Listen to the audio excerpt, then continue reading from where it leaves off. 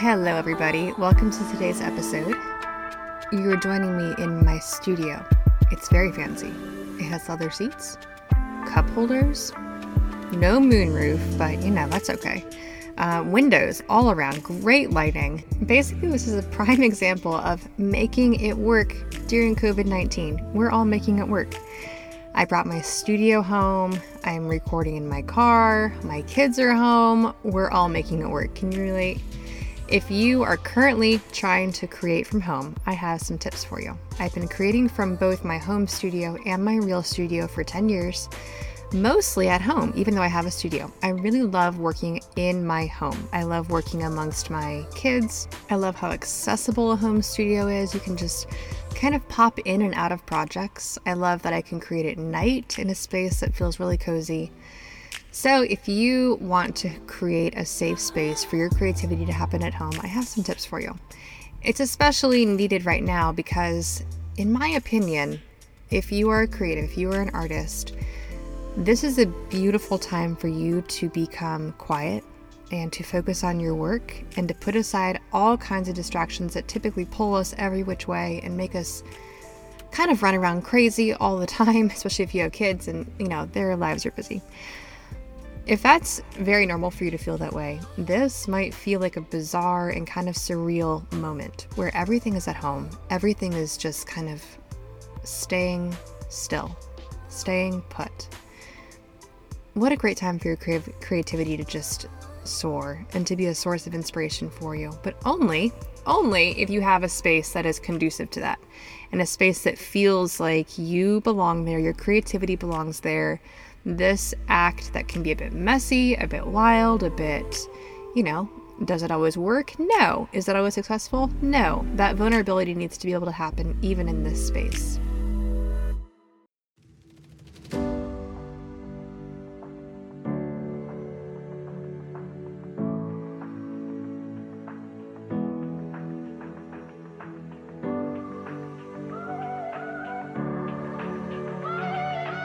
Welcome to Do It for the Process, studio conversations for artists and creatives. I'm your host, Emily Jeffords, professional artist, educator, and mother of three. In this podcast, we dive deep into what it means to run a successful creative entrepreneurship, how to stay true to your art while also growing your creative business. And I always give a gentle reminder to fall in love with the process all along the way, because I firmly believe your creative business is only as strong as your creative practice. And with that, let's dive into today's episode.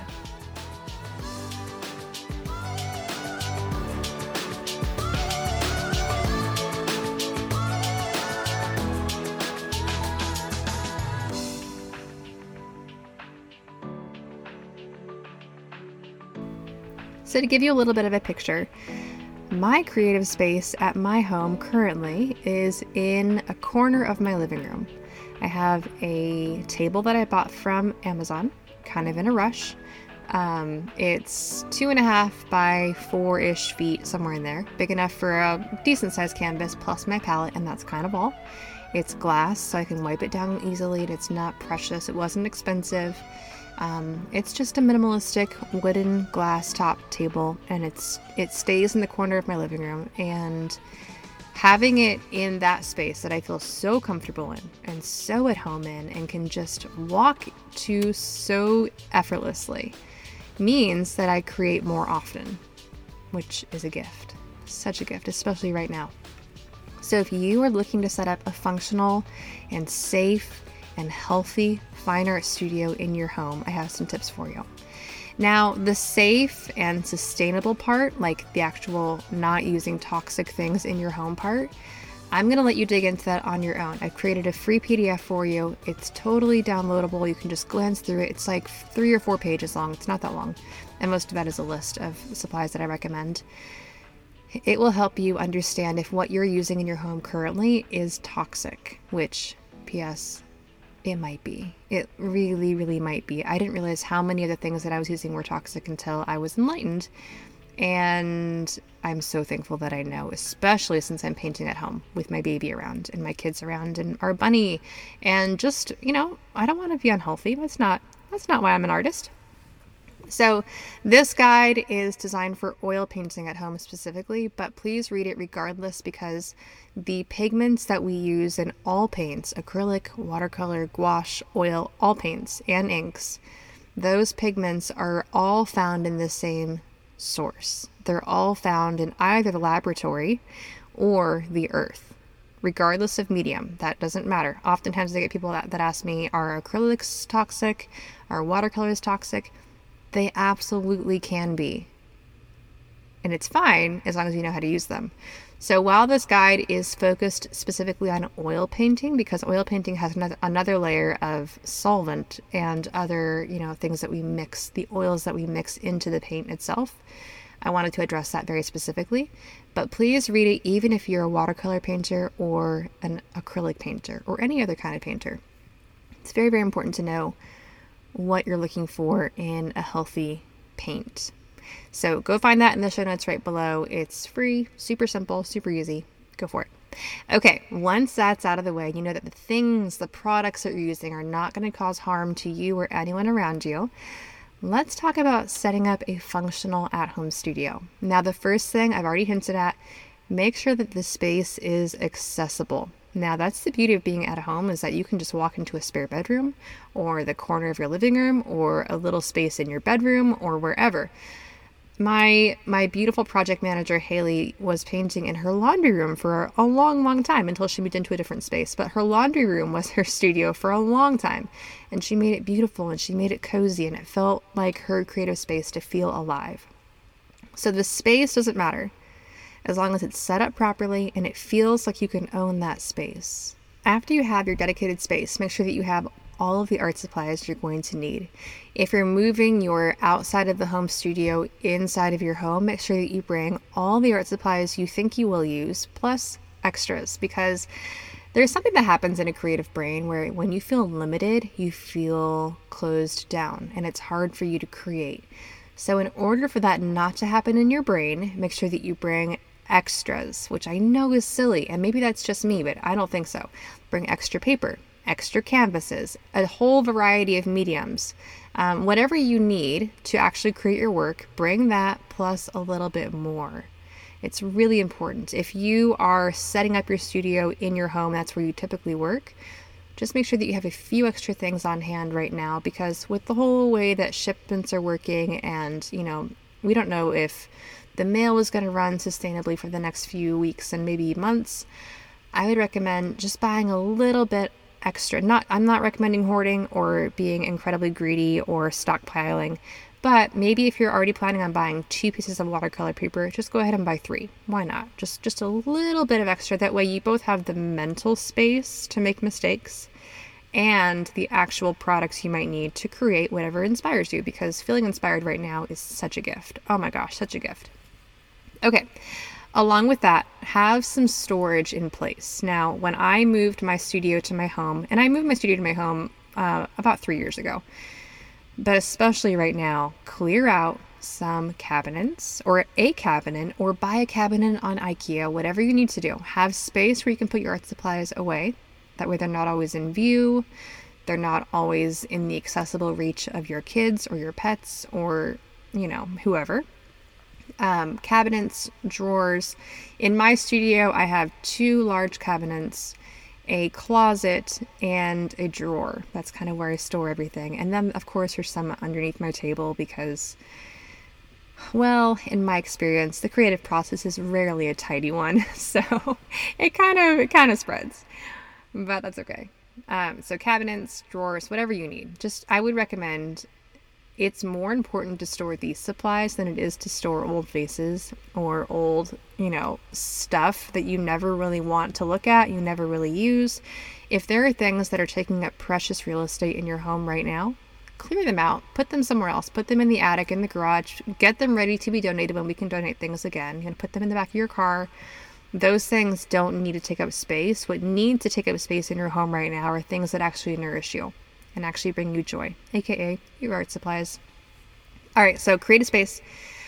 Along with that, I'd highly recommend that for paints in particular, especially if you have children, I would get some large Tupperware bins. Now, I have a 2-year-old, so for me, having bins is imperative because, and by bins, I mean like, I think mine are about 20 by 18 by 6 inches. They're not like storage bins for like, garage storage. They're just smaller bins that I can put in the cabinets. But I want them to be large enough to hold a lot of paints and also hard enough to open that he can't get into them on his own. That's the key right there. If you have a young child, get some Tupperware that's hard to open or takes some skill to open at least. You want to make that as prohibitive as possible. Along with that, jars with lids. These can be spaghetti jars. These can be old, sauce jars. They can be beautiful mason jars, whatever you'd like. Jars with lids for all the liquids, because I don't know about you guys, but I tend to have a lot of liquids while I create. Paint thinners, brush cleaners, oils, all kinds of things. All of which are outlined in my Healthy Painting Studio Guide, PS. Little ad there. Alright, so have all of the storage you might need. It will come in handy. It will be such a gift to know that you can put this away. You can have some, clear mental space. Some visual clutter can be put away every now and then, and you can just create a space that feels really alive for your creative work. Now, really practically, if you typically work large in a separate studio space outside of your home, you might need to shrink your scale a little bit when you work at home. You might need to think about things that you can do on a tabletop or on a small easel or in the space that you have available to you. So for instance, my at-home studio space is, like I said, big enough for a 24 by 36 canvas plus my palette. That means that I can't work much bigger than that when I'm painting at home, which is fine. That's actually a great size for me to work in. But if I wanted to create a masterpiece that was, 50 by 80 inches on really heavy canvas, took up the full wall to paint, I would have to either kind of mentally and physically sacrifice the purity of my wall because it might get paint all over it while I paint literally on the wall. By the way, if you do want to create something large, you can absolutely create work without an easel. Just put 2 nails in your wall and hang a canvas on those 2 nails. It's fine. You can put a drop cloth down first. You can put paper on the wall. You can preserve that wall. It's not like you have to sacrifice it and, replace the wall afterwards. You totally can. Just get creative and, keep everything around you as clean as you possibly can. But typically when I paint at home, I paint a bit smaller than if I were painting in my studio. Use your walls also, not only for painting, but for storage, for drying space, and also to uplift your mood in every single room in your house. Create work that you enjoy living with and that can dry practically on your walls, and that can be part of your studio. As far as practically like how to actually work from home. So we talked about setting up a space and making that functional and sustainable. Awesome. How do you actually get work done at home, right? Like there's so many distractions. There's laundry, there are TV shows. If you have kids, that's a whole nother layer of distractions and a whole nother layer of responsibility. If you have a pet that likes to be mischievous, that's tricky. I don't have any tips for you there because my bunny Max is not mischievous, except for she does like to chew on baskets, but that's okay. We're working around it. But I think the most important thing you can do for your humans, your kids, your partner, your spouse, is to communicate. Even if your human is 2 years old or 16 months old or even younger, communicate with them. Let them know that this space that you've created is for you. It is not for them. You love them, but this is not for them. This is for you. Let them know that this space is not for them to create their own art within, unless that's okay with you, then that's fine. For me, that's a firm no. This is not a space for you to share. This is a space for you to focus on your work. And that might sound selfish and greedy, but I can guarantee you that it's much more selfish and greedy to not take care of your own mental health and your own need to create. So prioritize that, especially during this weird time when everyone's a little bit uncomfortable and already not feeling the most at ease. Let yourself have this space because you need it. And if you're happy, people around you are also going to be happy. Communicate when and how long and where and why you want to create. And again, if your kid is 6 months old, Tell them. They understand more than you think they do. If you're talking to your partner, tell him or her. She or he needs to know what you're focusing on and what your energy is going to, because if they don't understand why you're spending your time with this, they're going to be a source of resistance to you, and you do not need that. You need them to be on your side. They need to be on your team for sure, for sure. But if they don't know how to support you or what you're working towards, they can't be on your team. Tell your kids, tell your 2-year-old, tell your dog or your cat. Again, I don't know how to help you with that one, but communication is so important. And when people understand that you're going to be working for the next hour or the next 90 minutes or all afternoon on this thing, they're so much more likely to support you and so much more likely to cheer you on in your efforts. There's an airplane going by overhead, but it's fine. We're going to roll with it. Share your vision. If you're working on something that's kind of big, especially when everyone else is, sitting on the couch and watching Netflix all day, which is totally fine, by the way. If that's what you need, go for it. But if you do have ambitions, if you do have something that's kind of going to take a lot out of you, make sure that you communicate that with your partner specifically, and then with anyone else in your life that can support you. Your kids, everyone needs to know. An example of this is if you're working towards building a website or launching a collection, not even launching, but creating a collection or launching a collection or creating something large or trying something new that you're kind of nervous about. Let people know what you're trying to do so they can help you in that pursuit. They want to be on your team. If they're actually, a good part of your life, they want to be on your team. And I hope that everyone that you're quarantining with is a beautiful part of your life like that. And finally, if you feel like your studio space is equipped and set up properly and it's working and it's functioning and you're able to create there, but it feels super lonely, I understand. I really do. I recommend hopping on Instagram and having a painting live party, or just sharing your process on Instagram stories, or creating a Zoom call with a couple of artist friends and just sitting down, working on something, chatting occasionally, being in conversation. It's just lonely, and I get that.